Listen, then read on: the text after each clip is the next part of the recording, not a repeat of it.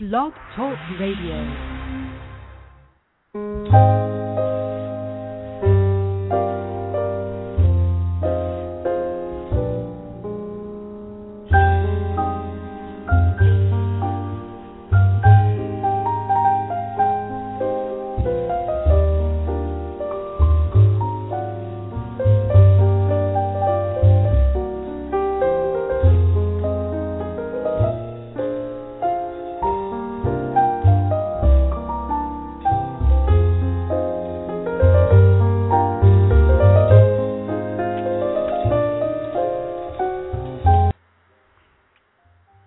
This is KWAD Radio, and this is Patty Holster, and it is Tuesday. And, of course, it's the 6th, for those of you who don't know. August, can you believe it already? And we're here live, as we usually are. I want to let you know we have a special guest on today, David Coy, and we'll be talking to him in a few minutes. I think he's on the phone now, but hang on. I've got a couple of people to shout out for. They'd be disappointed if I didn't do that, because they're such stalkers. They're waiting for me to talk about them. One of them is Christopher.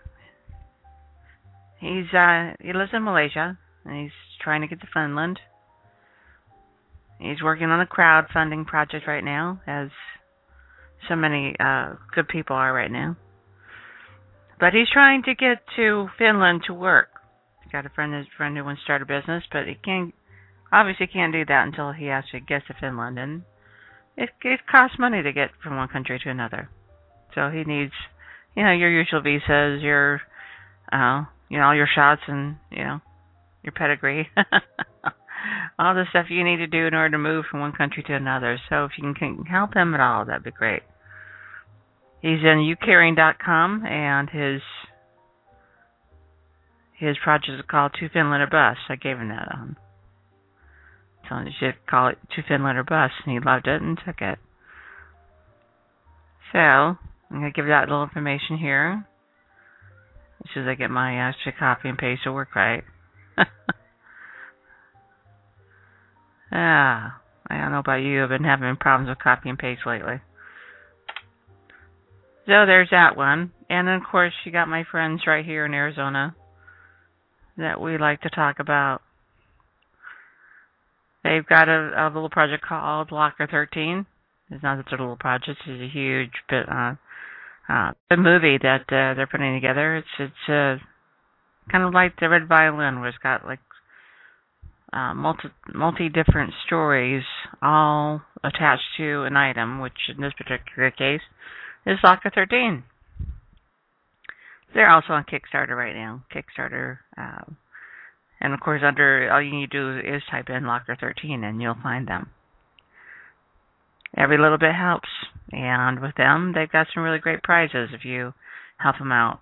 You guys really need to take a look at this. They've got some really good names as far as actors and actresses in this one. And, of course, the cool stuff that you can get for putting some money down, including getting your name on the credits. So, hey, there you go. You always want to be in a movie? There you go. So, there you go. We're going to talk about selection, natural selection, and walking on the edge of plausibility with David Coy. He's got a really interesting imagination. He's got some, science fiction. He's got some science ideas, and we're going to talk to him right now about his book. David, are you there? I am. Hi. Hi. Now, I don't know where you're calling from. I'm up in Oregon.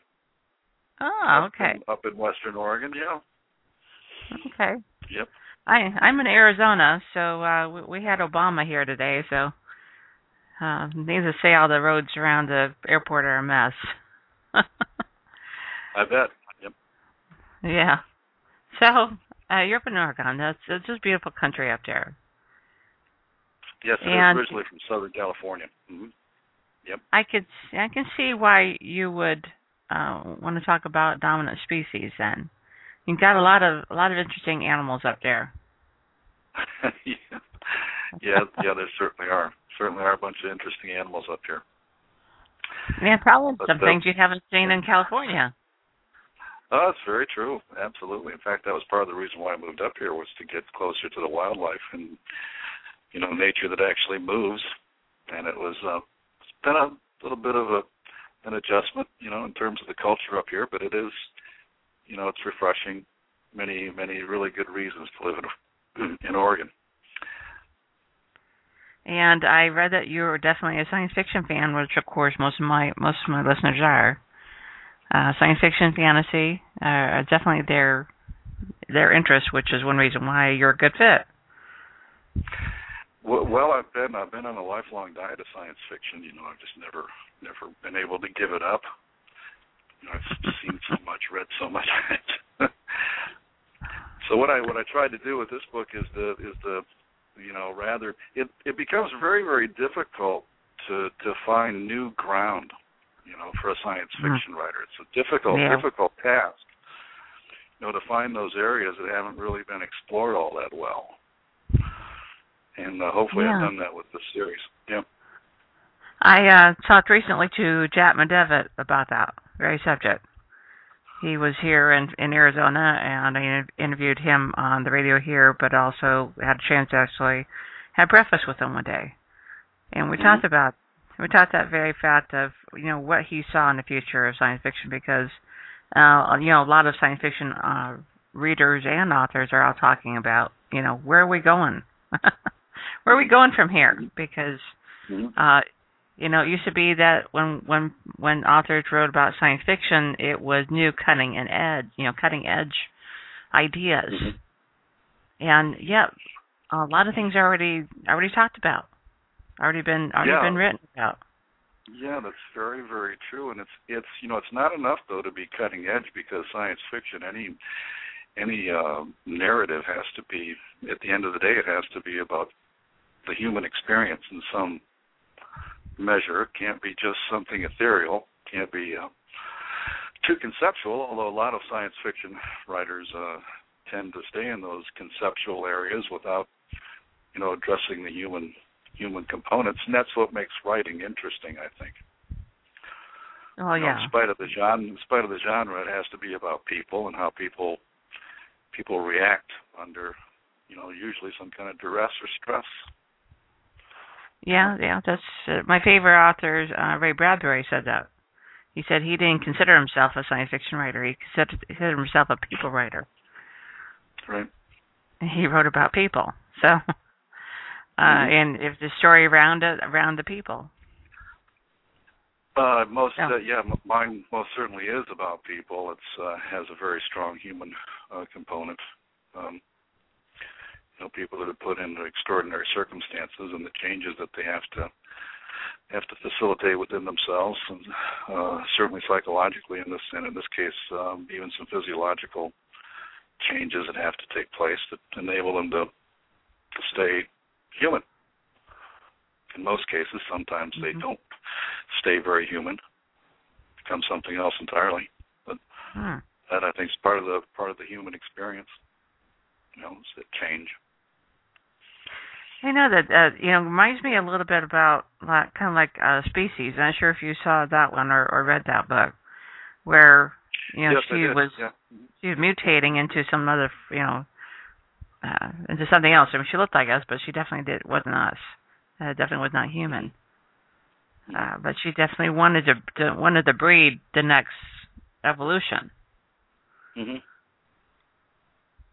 so that was a fascinating concept, a very fascinating idea. Those were genetic changes where she's a blend. She's a kind of a crossover between human and something else. In my books, the changes aren't down at the molecular or genetic or DNA level. They're up at the physiological level, where we're talking about changing, blending muscle, bones, and tissue into something else. So that's the stress these people are put under. And, yes. So in other words, I mean, if you really think about it, some of the science that is going on now, your splicing of DNA and whatnot. I mean. Yeah. Yeah, exactly. And to me, it's very unsettling. I just read an article about some Japanese scientists that are just months away. Certainly years away at the outside, being able to grow human organs inside animal hosts. This is technology that will happen, and to me, it's just grisly. This is, becomes stock. It becomes replacement parts. There's no question. That's what it will become, and at the expense of, not sure what. Some people would argue, at the expense of our humanity or our morality to do those kinds of things to animals. But humans do that quite easily, it turns out. Yeah. Yeah. And I think that some science fiction writers have been writing about this very issue and the moral aspect of it, for a while now. So now here we are seeing it happen. Yeah. Yeah. So this is certainly just the beginning. Yeah. Mm-hmm. Almost self-actualization, almost. Mm-hmm. Here they are writing about it, and somebody says, "Oh, wow, that's a brilliant idea. Let's try that." That's an interesting idea. How much of art actually influences our direction. It's hard to say. Yeah, I do know some astronauts who work for NASA still, and they got their start. They became astronauts because of their love for Star Trek. Mm-hmm. and the ideal. So here, they become something now because of their influences of what they read and what they've been watching when they were younger. Mm-hmm. So it's not really that far to think that some scientists who are interested in science fiction as well have been following science fiction as a means of saying, yes, they have their finger on the pulse of what direction we should be going, or what direction are in our minds anyway. And so then they're taking that to the next level.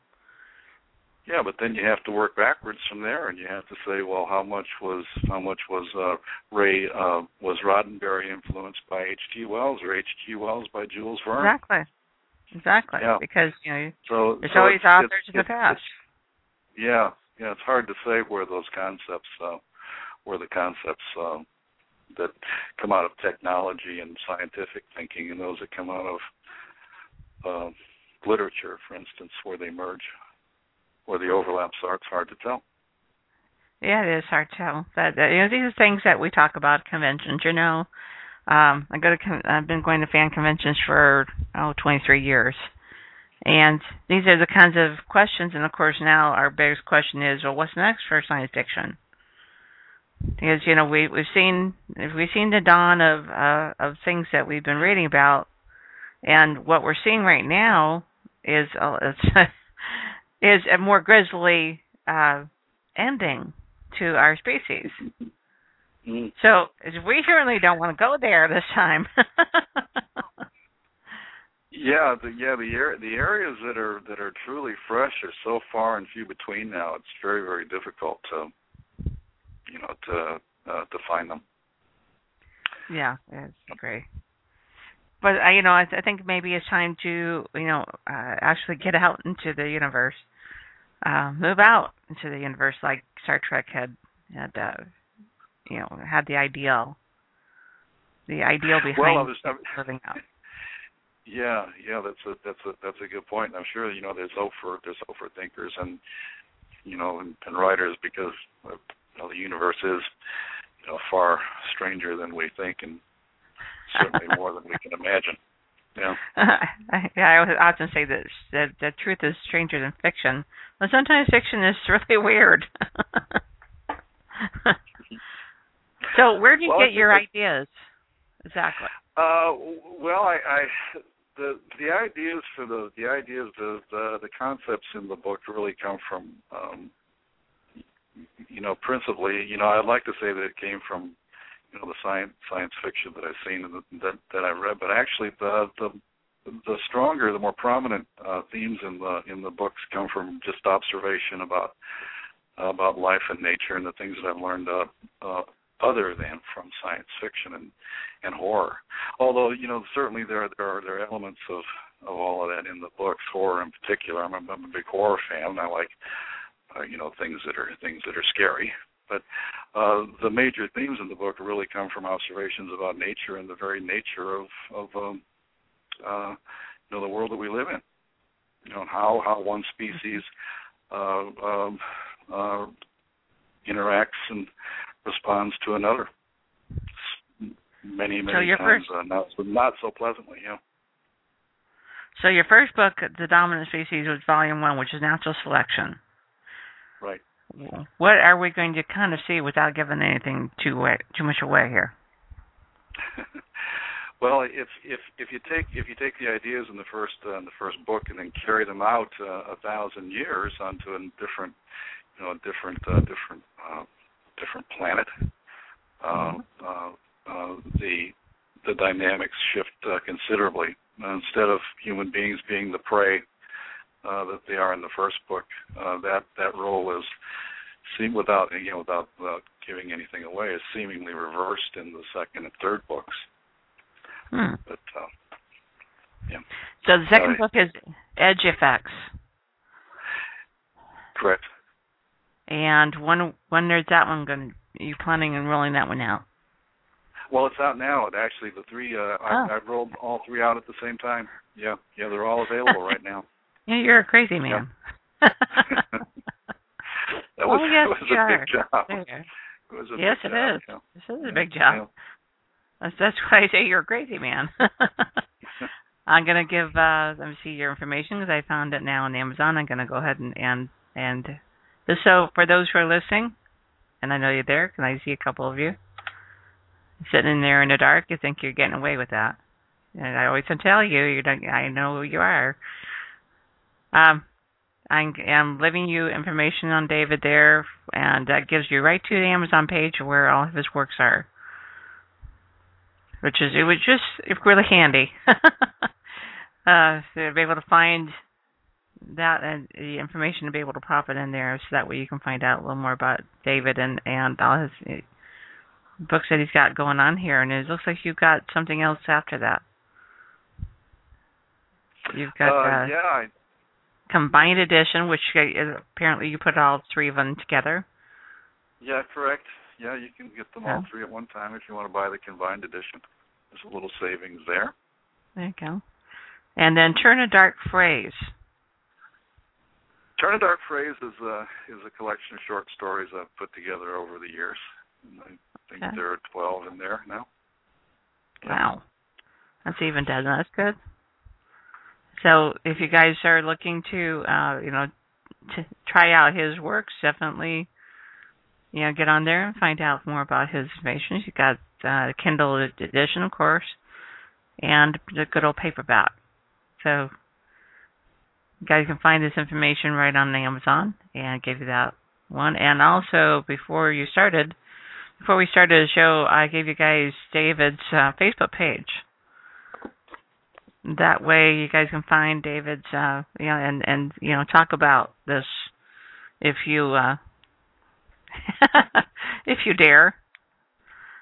If you dare, right? If you dare. And now, a good question here is that, and often ask authors, how much research went into compilation of your story? I would think you'd have to probably do quite a bit to write what you wrote. Well, yeah, I can't say that I went to the library and sat down and researched, but like I mentioned, a lot of the themes that went into the book are really those that I've aggregated over, concepts I've aggregated over the years and been aware of in one way or another, and built them around the narrative in the story. Oh, okay. Yeah. But I have to tell you, it's for those that are interested in reading the work, it's definitely not for kids. There is a lot of violence in the story. I don't believe it's gratuitous, but there's strong language in the stories as well. It's definitely not PG. Yeah, I see that you rated it PG-13, which you know. I would not rate it PG-13. Oh, not rated PG. I'm sorry. No. Okay. It's definitely not PG-13. It definitely. Well, definitely you got the kids interested now. Yeah. Sci-fi horror, and is he's considering it not rated PG-13. That only makes them want to read it. Well, you know, kids they read a lot. What the things that they're reading now, I think, is darker. I have to agree with that 100%. That's very true. When I was growing up, there wasn't that much. We didn't have exposure to the volume of grisly literature that's out there today. Yeah, or television even. Yeah. Or television, certainly. Yeah. Movies. Yeah.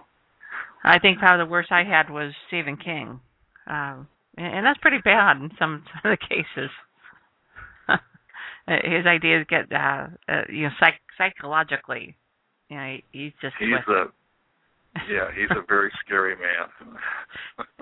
Yeah. I was just talking to somebody about that last night, and that there's only one book that he's actually pulled off the shelf. Not sure if you know about that. There's one book that he just said something happened that was too close to what he actually wrote about, and he said that he had to. He took back the rights and will never publish it again. And so it does make you wonder, the idea that we're talking about with science fiction being too close to reality, tomorrow's reality. And when maybe you shouldn't write it. Well, yeah, it's certainly worth thinking about, but, things have a way of evolving. They just... that's they true. become manifest on their own. Yeah. Mm-hmm. Yeah, and at least you got some multiple ideas, and we got people who are thinking about the things that you're writing about here, which is you're talking about. Your story is really drawn a little bit into the horror, but I'm sure that you probably started nice and easy and went into something that was a little more horrific. Yeah. Does it come out on top? I mean, does humanity come out on top here? Well,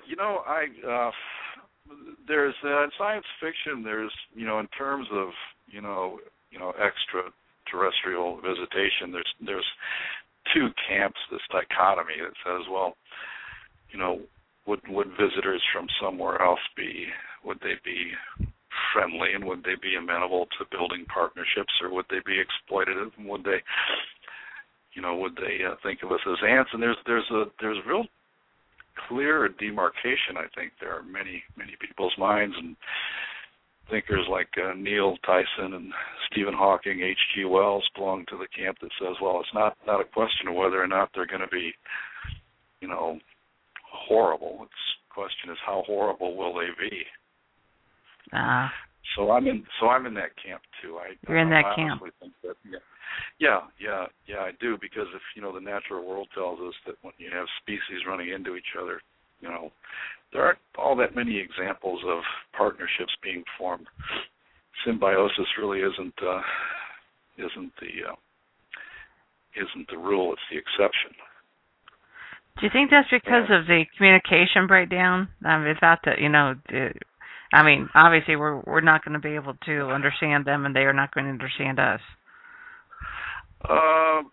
No, I think it's just a matter of one species, taking a position of higher survivability than the other. Which is why you're talking about dominant. So you're talking about I'm talking. Yeah. Species. We exploit everything on the planet. There are glowing examples to the contrary. Where we tend to encourage the the survivability of some species, but for the most part, we're pretty damning on the rest of the species on the planet. Yeah, either accidentally or intentionally. And it's just what we do. Yeah. And it is disgusting ways. Yeah. And to think that another species is going to come down here and share their secrets rather than just use us for whatever, I think is somewhat naive. But we could be wrong. They might want to protect us and make us our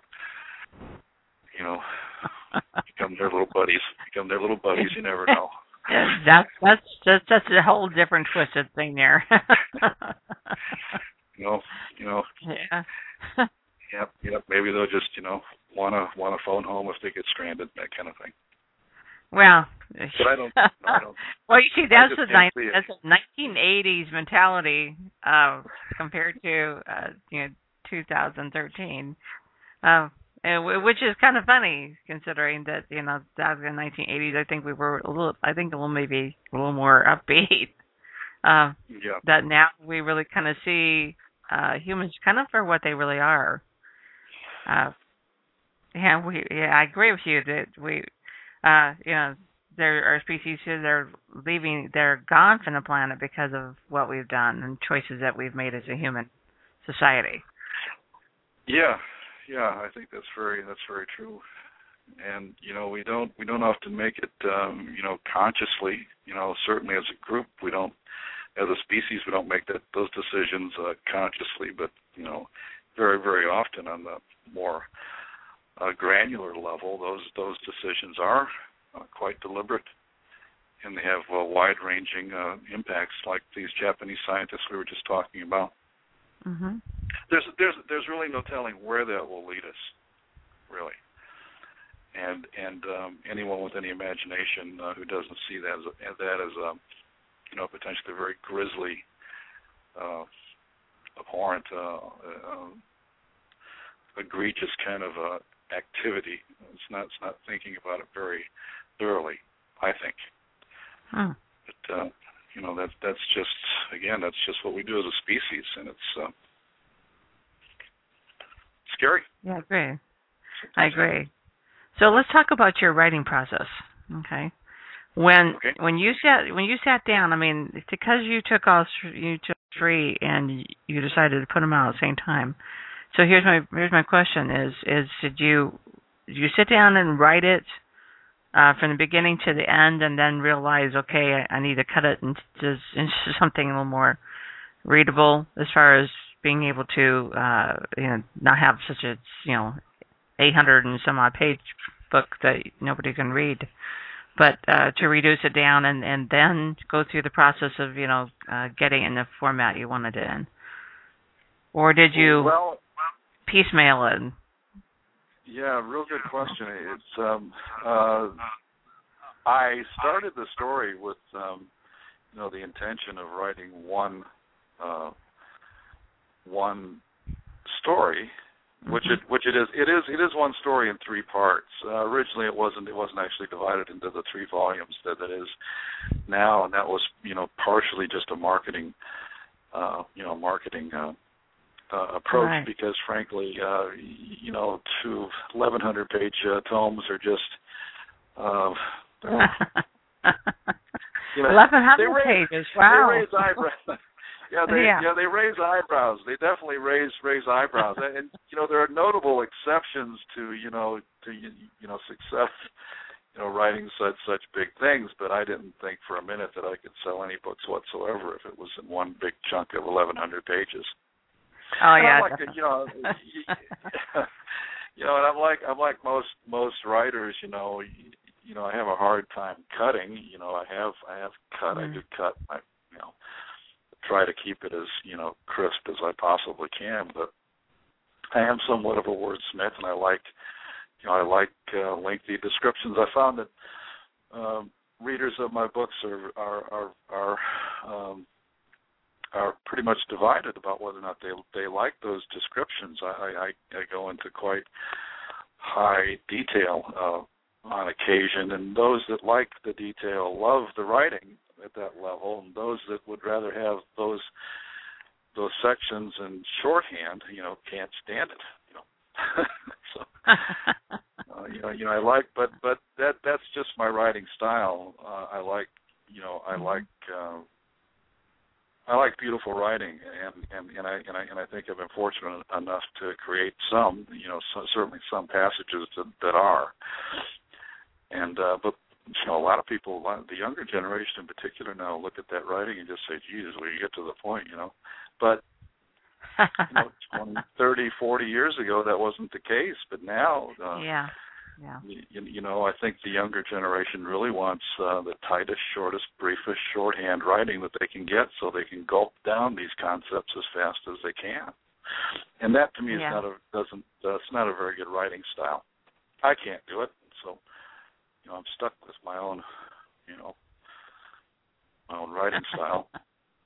Yeah, that is a case, and so the question would be, if you put it, brought it down to 3, which I understand is tough to do, because like where do I cut it, where it's going to be kind of even number of pages, and then on top of it, where do I cut it if it's going to make sense? Yeah. Did you consider perhaps making it into even smaller pieces than that? Like taking the whole volume and making it into 5 of them? Or did you like the 3 because of the trilogy thing? Well, I think, I'd like, it's not, certainly isn't arbitrary, but I divided it into 3 pieces in order to preserve, the narrative from beginning to end. It's a story of quite broad scope. It covers 1,000 years in time. And, multiple generations. So it's, I parsed it as just into readable pieces, what I've considered to be reasonable pieces in terms of size. So that's really how that came about. But it truly is just one story, right? In 3 volumes. Right. Yeah. That's interesting. It's always, I know a lot of readers who want to know. These are things they always ask. They always ask things like, well, how do you write it? Do you write an outline first? These are all, to me, dull questions, but, for some odd reason, the readers really want to know these things. They want to know how you did it, As if they could place themselves there and do it themselves. Well, I had a pretty good idea of where I wanted to go, but honestly, an outline, I don't see how a writer could work from an outline. I just don't, because a story, in order to be really truly effective, has to be character driven, and no one can just dream up every aspect of your character at the start. No. And so, especially the antagonists who drive the action and the story, no matter how well defined they are, it's not simply a matter of getting them on the page the first day. It can't happen, and they do take on a life all their own. Any writer knows this, and they will change direction on you. Yeah. So it's hard to know exactly. How you're going to get there, other than a general sense of how to get there. Yeah. If that makes sense, and the idea of an outline is just so clinical, and I don't know. It just doesn't strike me as the way to write creatively. But I'm sure there are some that do. I couldn't do it. I mean, I kind of like my characters to wander a little bit, and to, to make the action, to do something that I hadn't anticipated a few pages prior. That's the cool thing about finding things. Yeah, it's the cool thing about. It's like kind of like talking to somebody new.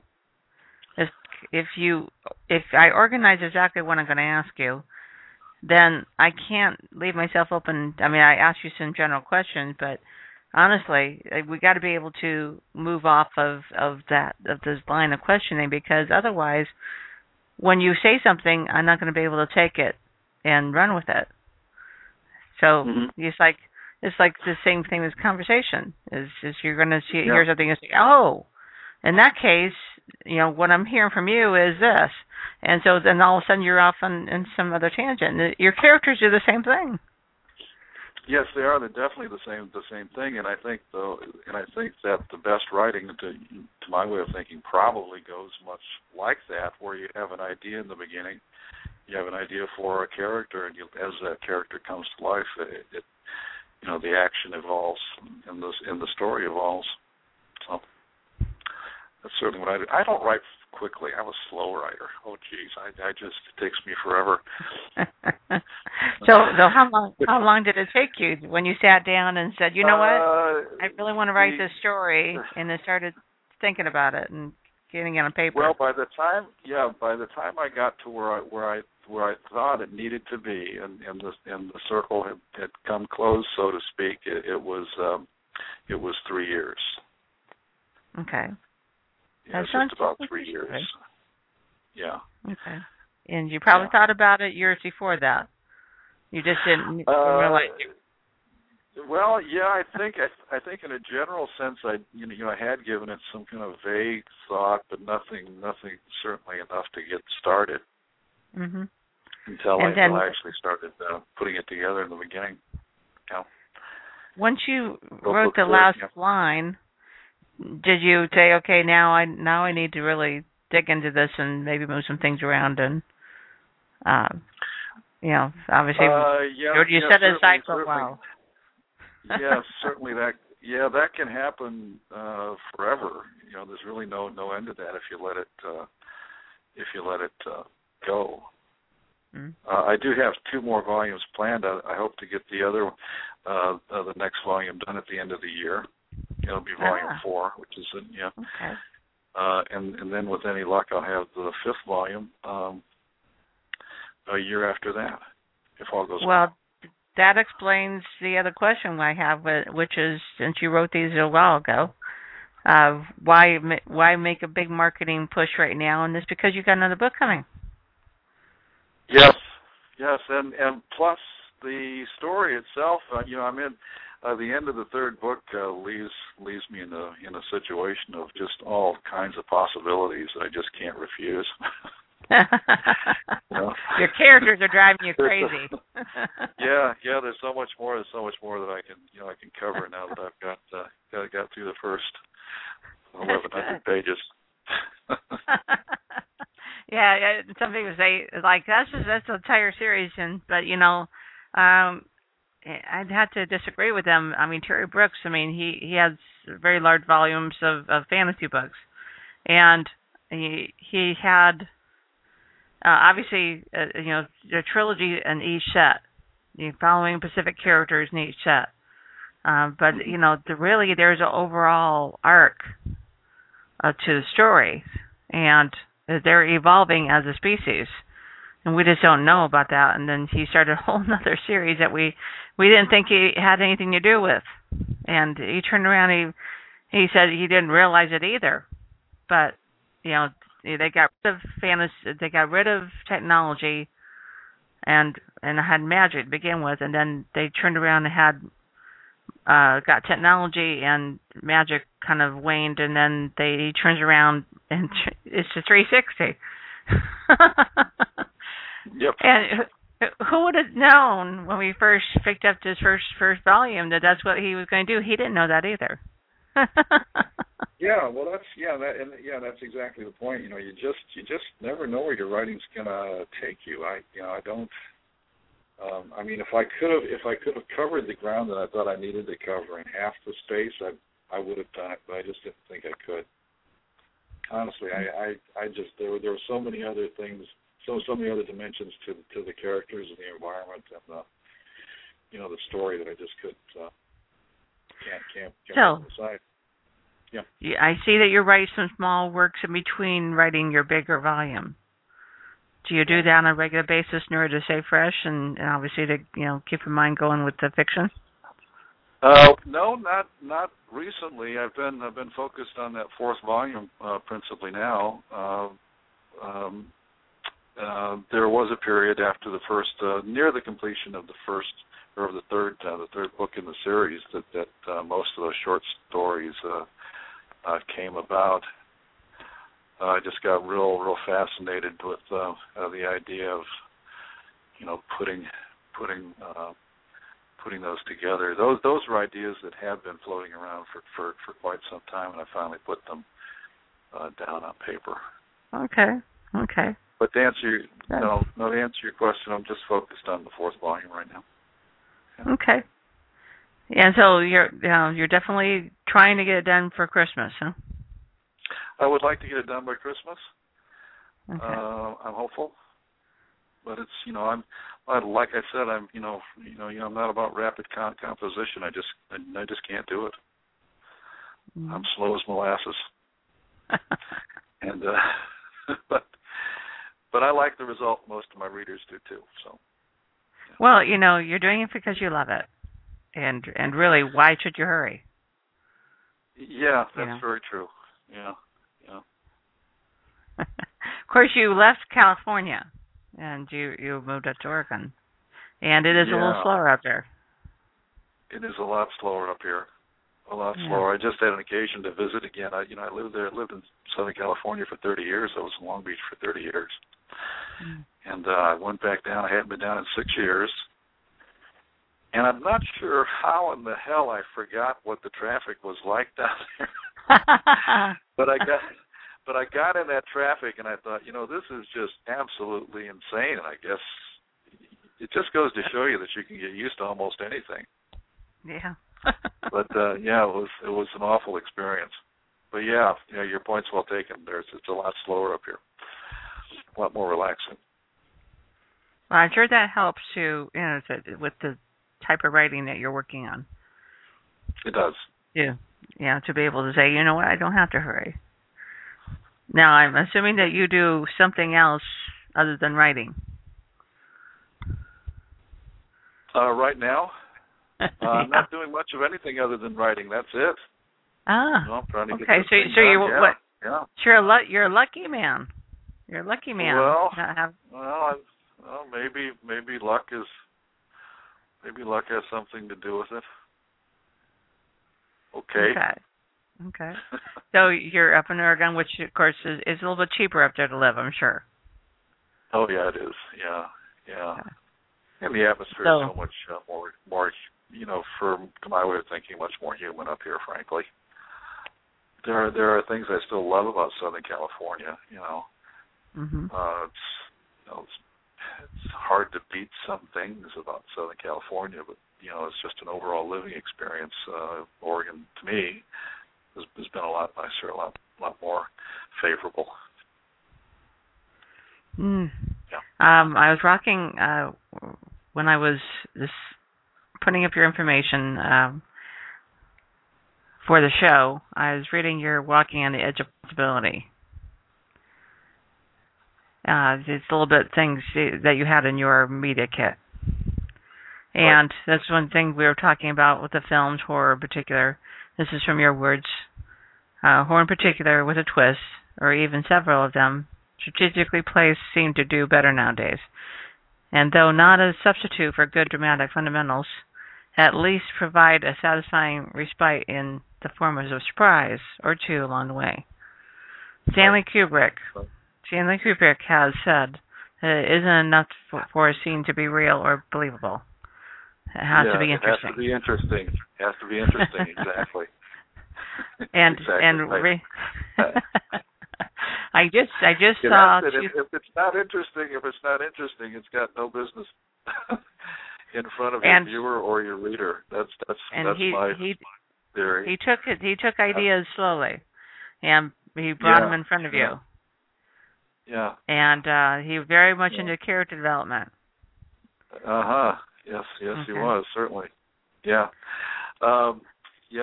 Stanley Kubrick is certainly, he's probably my all-time favorite filmmaker, and every every scene he's ever put together is just, you can't, you must watch it.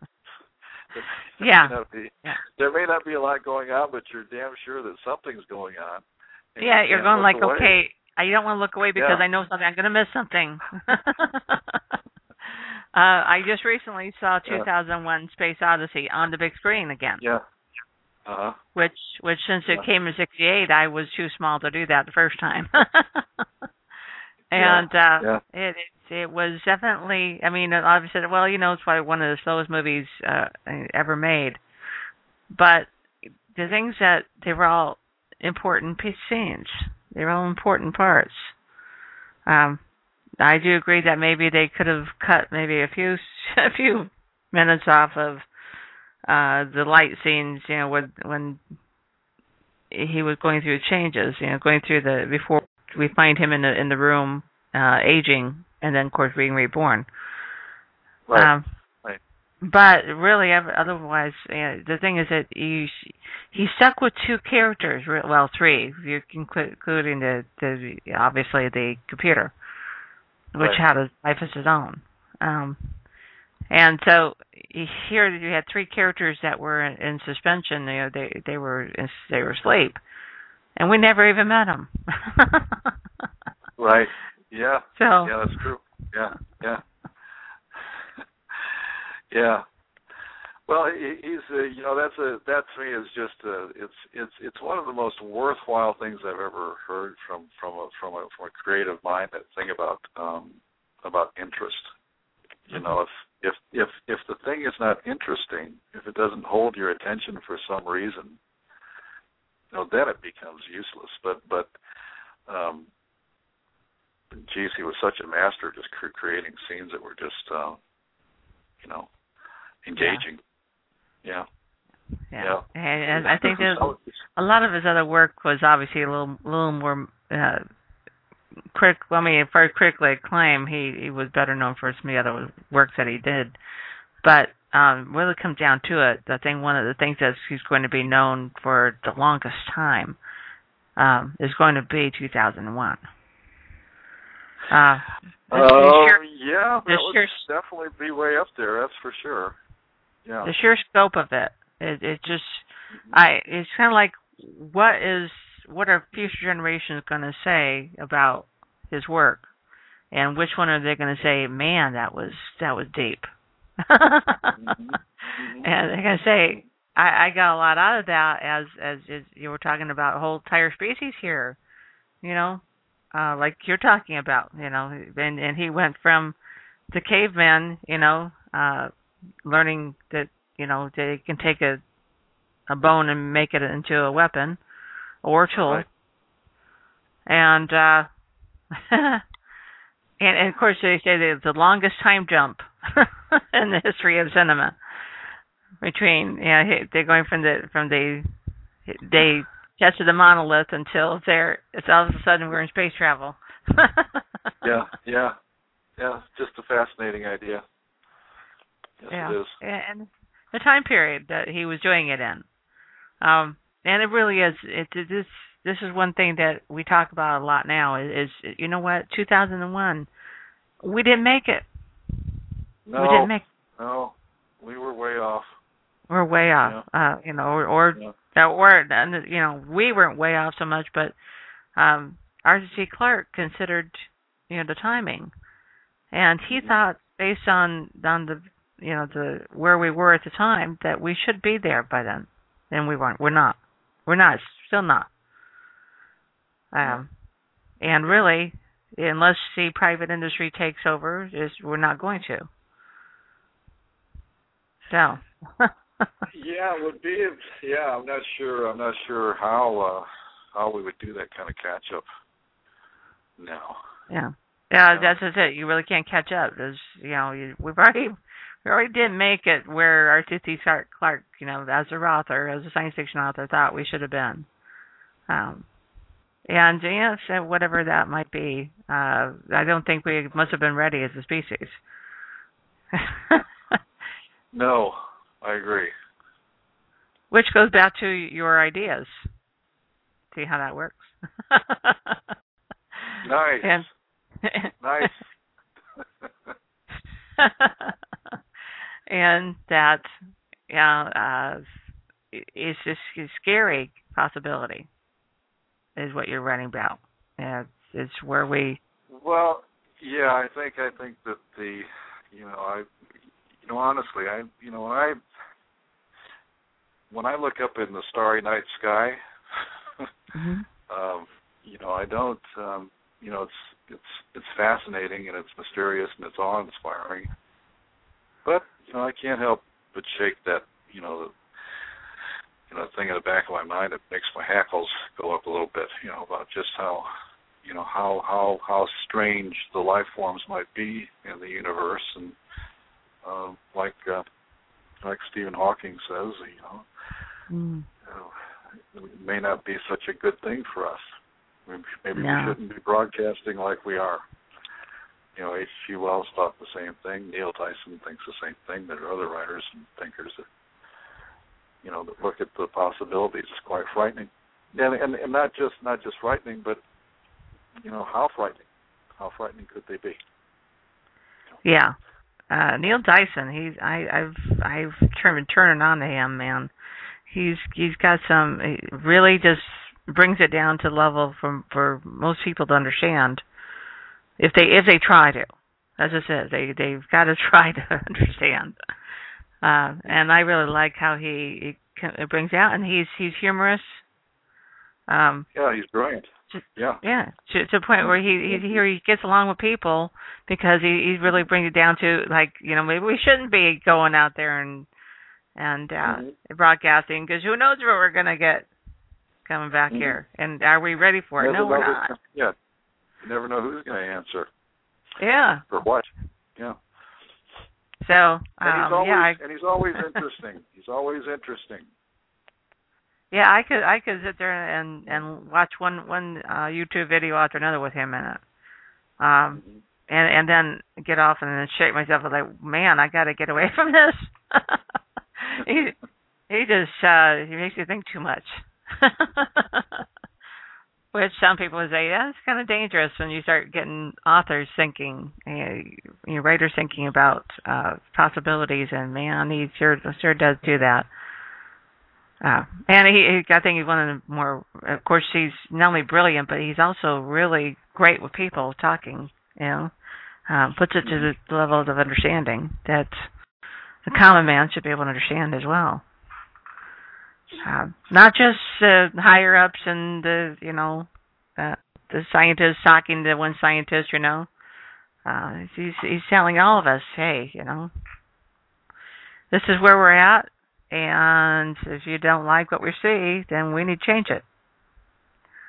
Mm-hmm.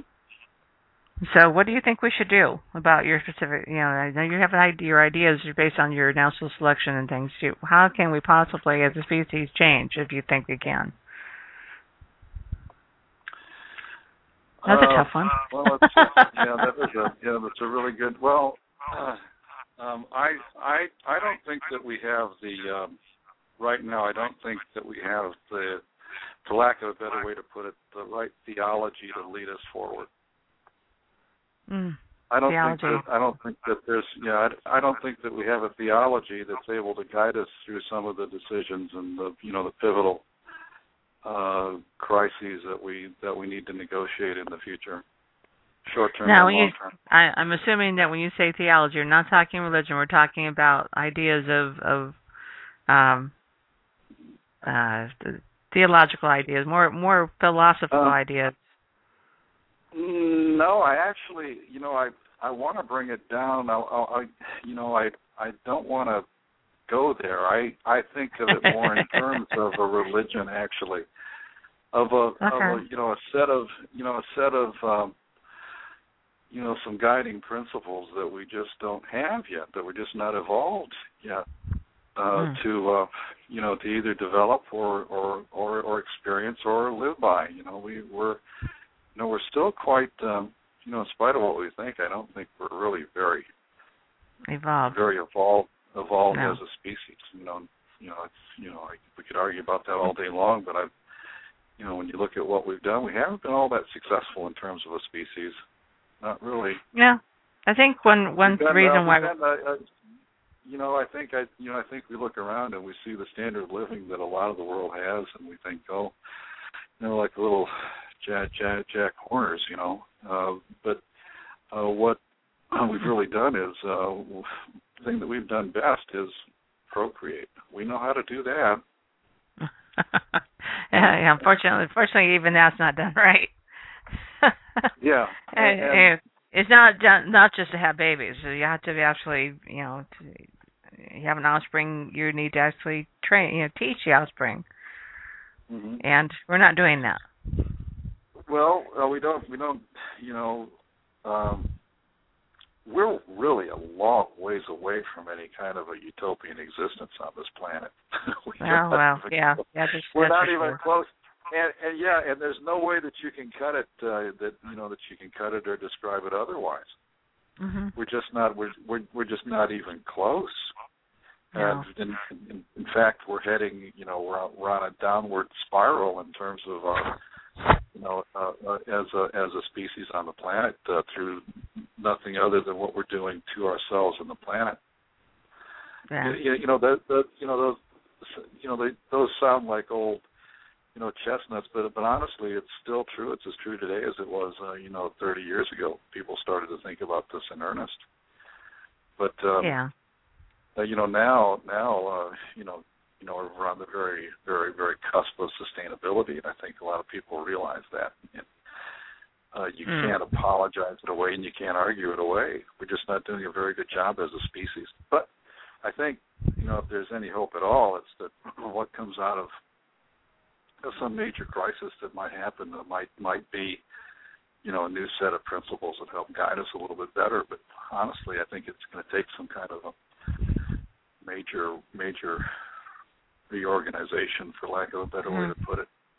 Yeah, and so this brings it to the idea of the fact that things we see in science fiction right now is a decimation of what we know to be true at this moment, and right. Which is a reorganization is to be in a harsher sense, and that's an apocalypse of some sort. Yeah. Unfortunately. And and it's not like the world hasn't experienced, some kind of apocalypse. Regional apocalypse happens all the time in the last 60 years. You have a regional apocalypse all over the place. In 1918, we came very close to having a global one. With just simple influenza virus, but. Our population continues, to grow, and our demand for resources continues to grow in spite of what you hear or might see. A little soundbite here or there about to the contrary. It's just not so. We're not doing a very good job of aligning ourselves with the resources that we have in some kind of a direction that really is sustainable and balanced. We're just way out of whack. Still. Right. And as long as we continue to look at our bottom line, for corporations and countries, because countries are now being run it like a huge business. We're never going to get there. Well, corporations are the whole big bugaboo, isn't it? They're psychopathic. They have to be to survive. Psychopathy is a survival mechanism, and corporations have all the characteristics. That's what they do. I mean, they survive, but that's just part of the equation. I think it's we just don't have. Each of us lacks, I think, those guiding precepts that you get principally through a theology of some kind, some kind of shared faith in, and I'm not talking about faith in. I'm talking about faith in the principles themselves, rather than some entity or some guiding force. Okay, good. Yeah. I got it. I'm not talking about. faith takes many forms. It doesn't have to. We use faith to embrace many aspects of our environment in our lives. But what's missing is we don't have a broader sense. Each of us a broader sense about our own sense and how we provide balance. So here's a question. I'm surprised that we had a really great conversation. By the way, I think that I enjoyed the conversation with you, and I'm surprised that a few people that I know usually listen to the show have not called in and actually started yelling at me, but because they don't think the same way, and they like to argue about they say, well, we can't hope to go to another planet or start going out into the solar system unless we clean up our act here, which, I understand their point of view, but on the other hand, something solid has to happen, and I think that we as a species need to perhaps move out into the solar system, which is really actually a natural progression of our species. But they don't think that they're tree huggers, and they think we need to clean up our act here first. How do you think about that? Well, I'm giving you all sorts of good. I don't think it's a requirement in order for us. I don't think that cleaning up our act is a requirement to interstellar travel. In fact, the things, all the dynamism and the growth, the unbridled growth and the the technological advances that come out of our species continually clamoring for greater and greater shares of something we have already. All of that could be the driving force that that causes us to acquire the technology that might be necessary. You can't sit back and live in a utopian world and also be driven to explore. That's don't true. think. You got to have a reason to move out there. Yeah, you have. Exactly. So you have to have a reason. So I don't think that the two are, mutually exclusive. But good point. I think that we'll wind. If we were to start exporting ourselves right now, we're just going to take this faulty. Again, I use the word theology, but it's a set of principles. We're going to take a faulty set of principles out there with us, I think. And we're going to wind up in much the same situation that we are now. But which is probably if you will think about it, that's part of what Arthur C. Clarke was kind of saying. That there has to be some higher order, that's how he was putting it. But in your case, the theology, the higher theology that would take us, to a different plane of existence, which here he was showing that David was actually reincarnated into another life form. But there's so many things you could say about that particular movie and ideas. But that's part of what I think it is in a baser form. And since we were talking about natural selection and natural selection, I suppose that here picking David in 2001, Space Odyssey, he happened to be just at the right place, right time, or wrong place at wrong time, depending on how you look at it. And he's just like, you're it, because there's nobody else. I already killed everybody else off, and you're it. So, and if we think 2001, it was interesting. We do get more people in the 2010 version,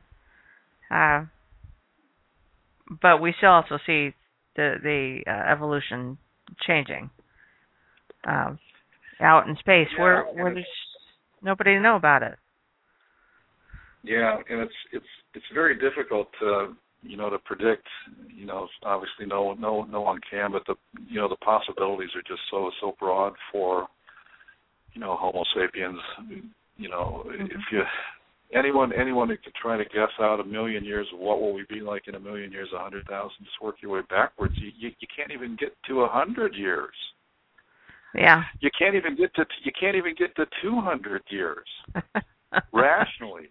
You can't. Yeah. I mean, now, well, no, and you know, we've made so many discoveries over the last 100 years that and those lead to others and those to others. Yeah. So that you're looking at exponential numbers of possibilities even 200 years out.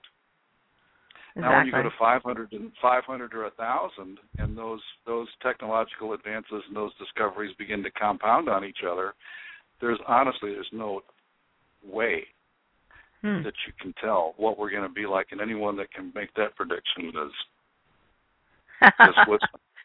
Well, the thing is that there are science fiction authors who are trying to do that right now. Science fiction authors are trying to do that right now. Yeah. So there should be a formula that you could construct that would kind of predict not where we'll be, but how many possible places we could be in 1,000 years. Yeah. Based on the rate of discovery. Yeah, and the rate of discovery is still enormous. Yeah.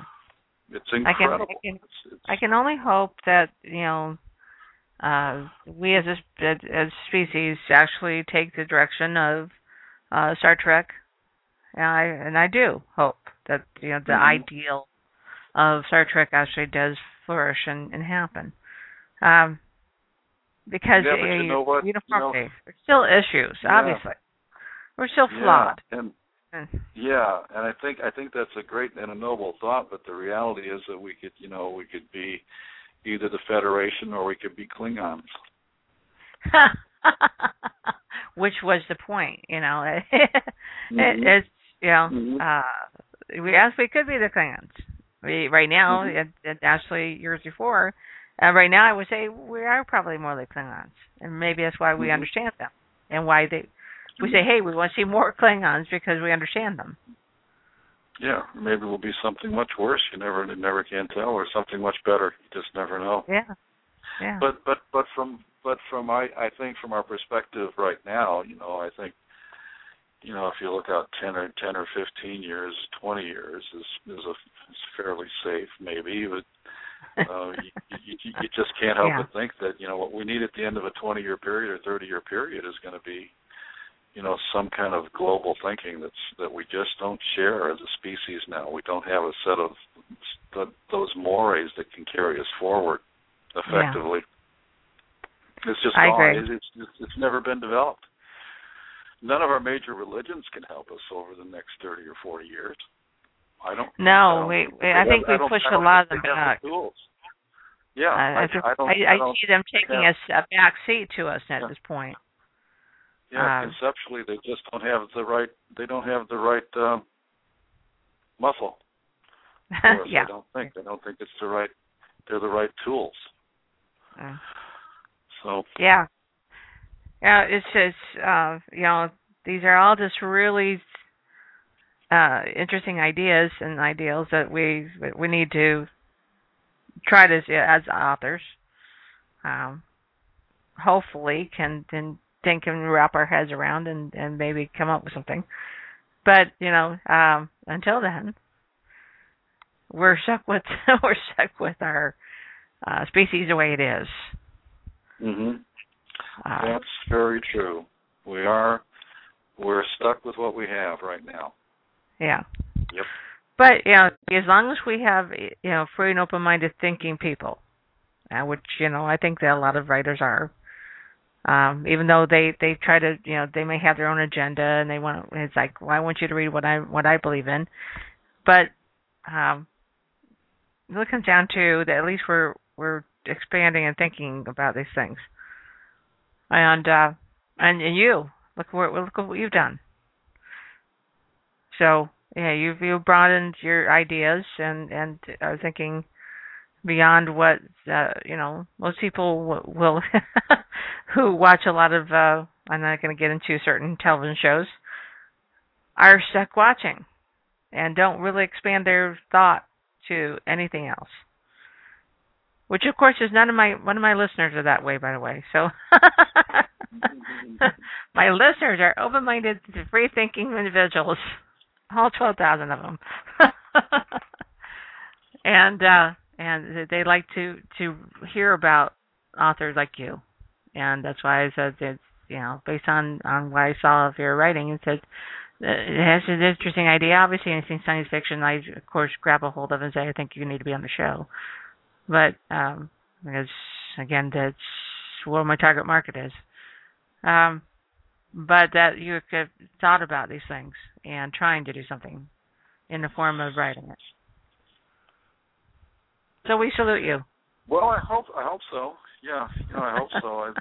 I like to think that a few of my readers will certainly think about some of the concepts in there and maybe broaden their awareness about how we relate to to other species, using the events in the book as a mirror, about how we treat both ourselves and the species around us.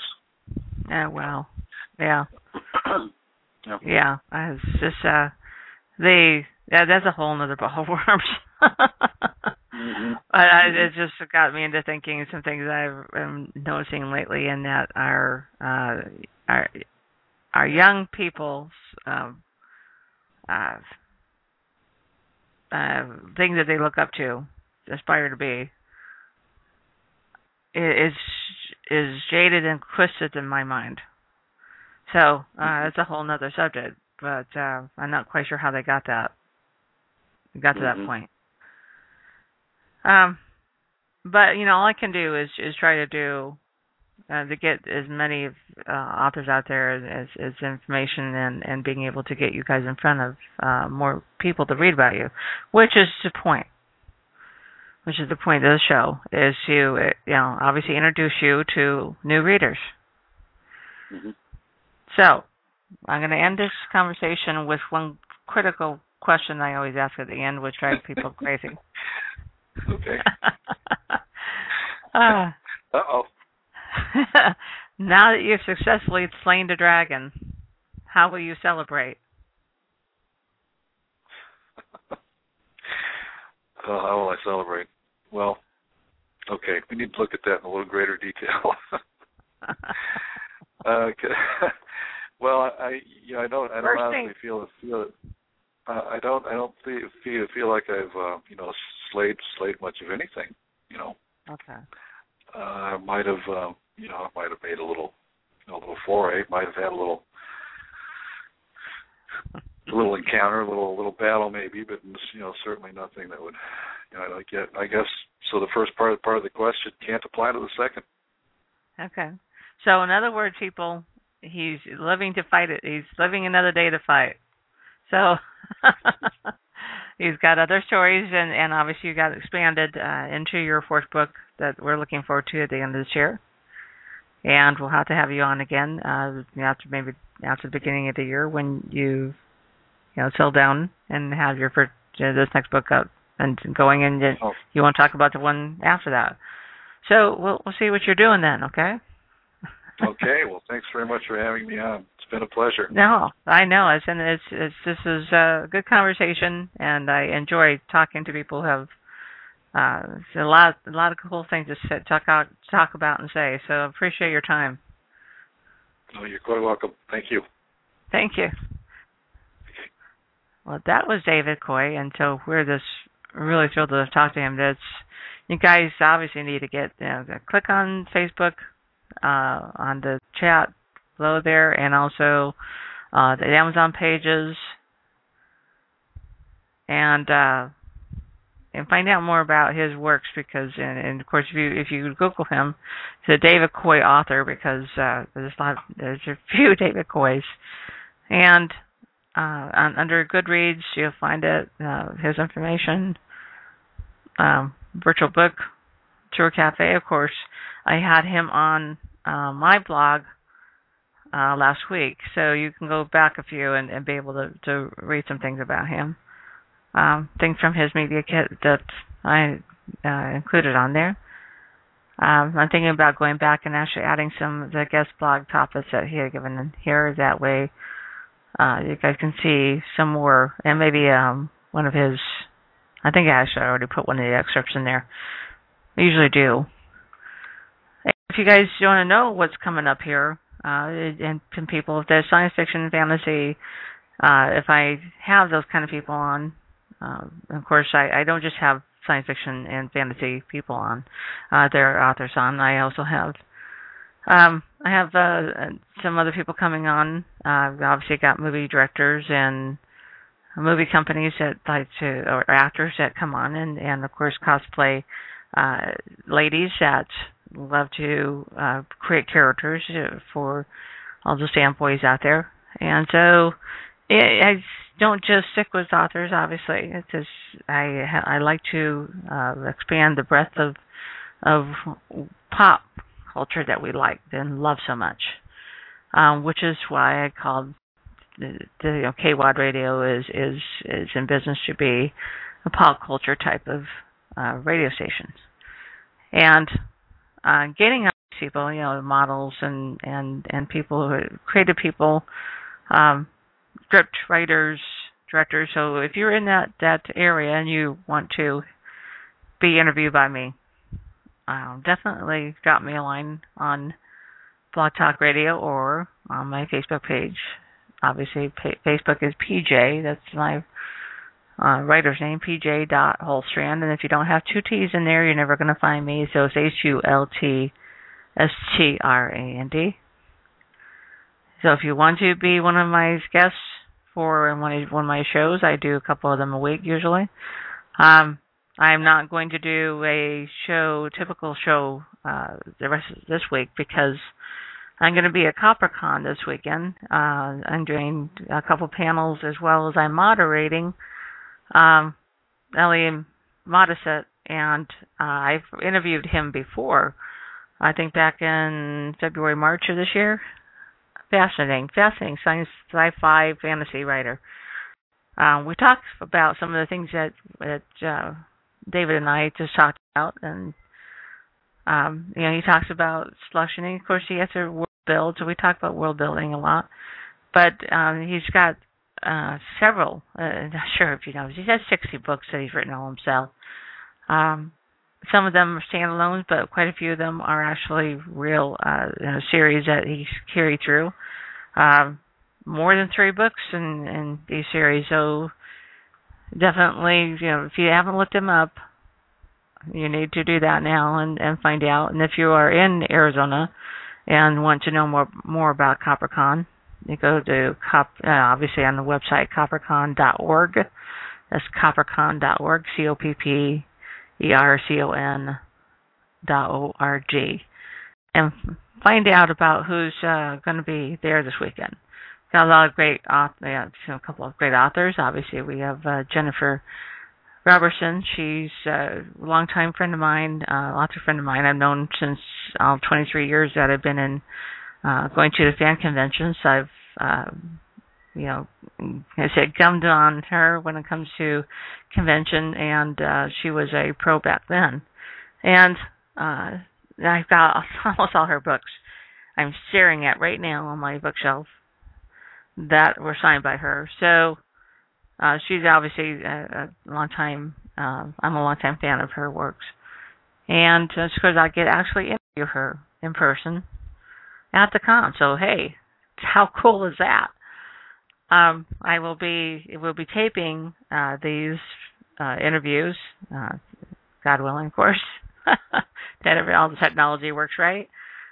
And we'll be putting that up on KWAD Radio's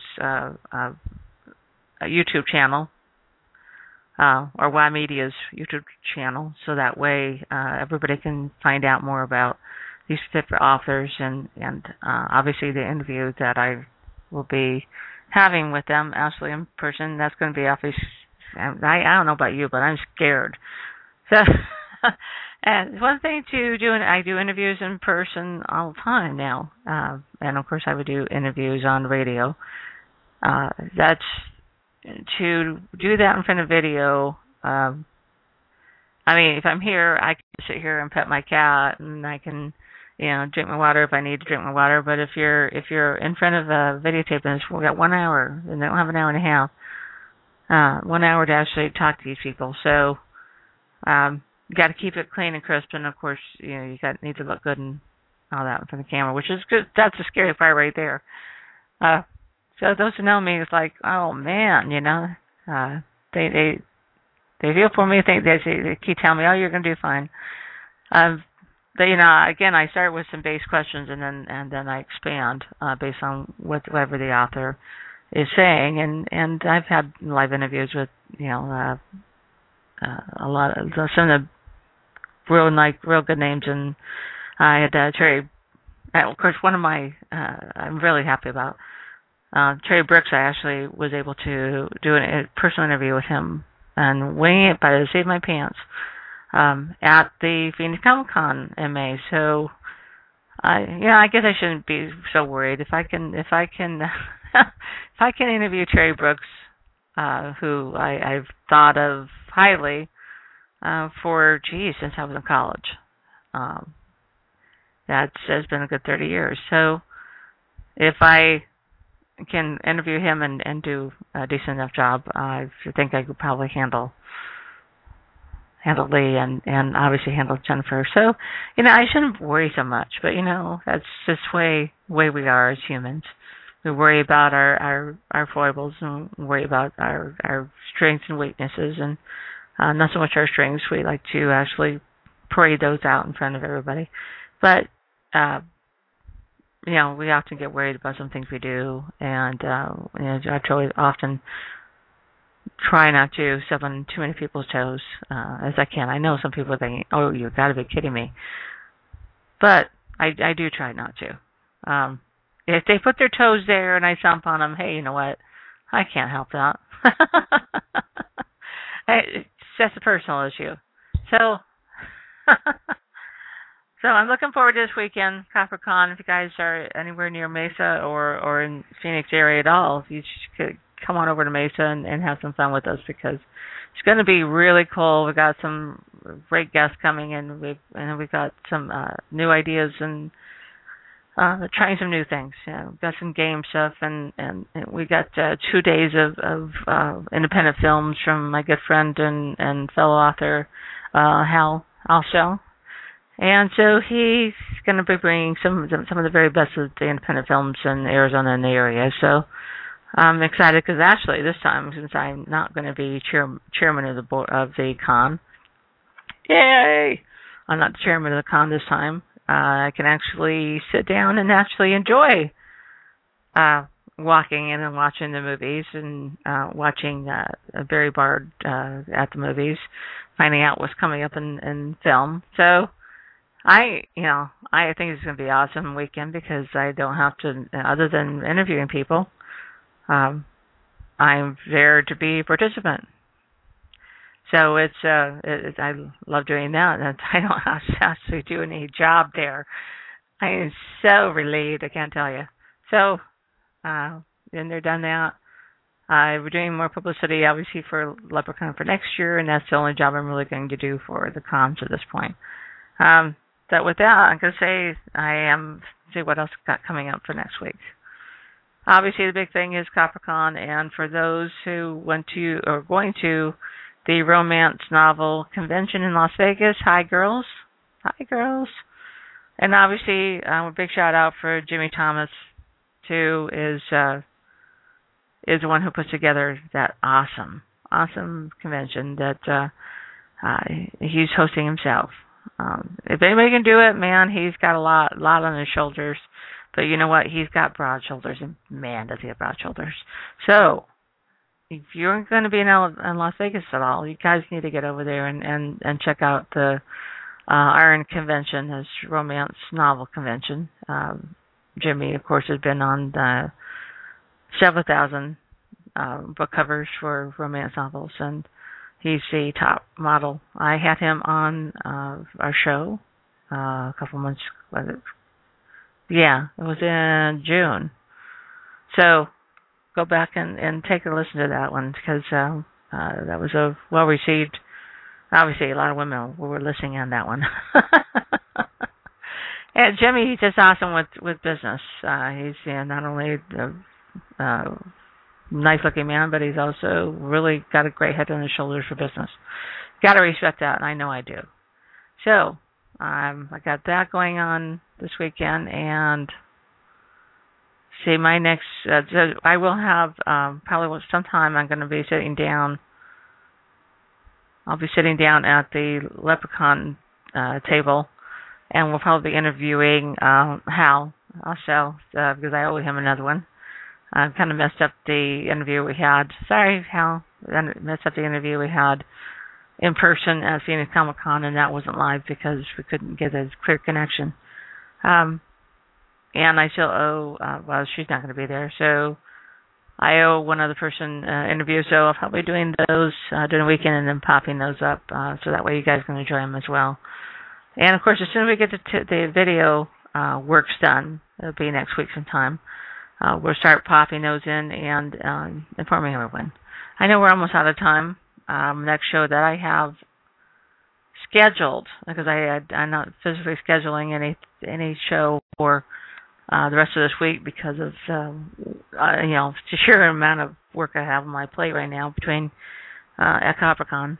And we've got Ron Tobin on the 15th, same time.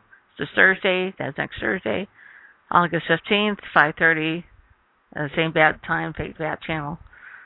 And that's, I think, probably all I've got in for next week because I'll be popping into new interviews that we had that weren't live at this particular Comic-Con. So with that, you guys have a great week. And we only have three minutes to spare, so I might actually give you guys some music. Until then, you guys have a great night. And have fun this weekend. This is Patty Holstrand, KWAD Radio, signing out.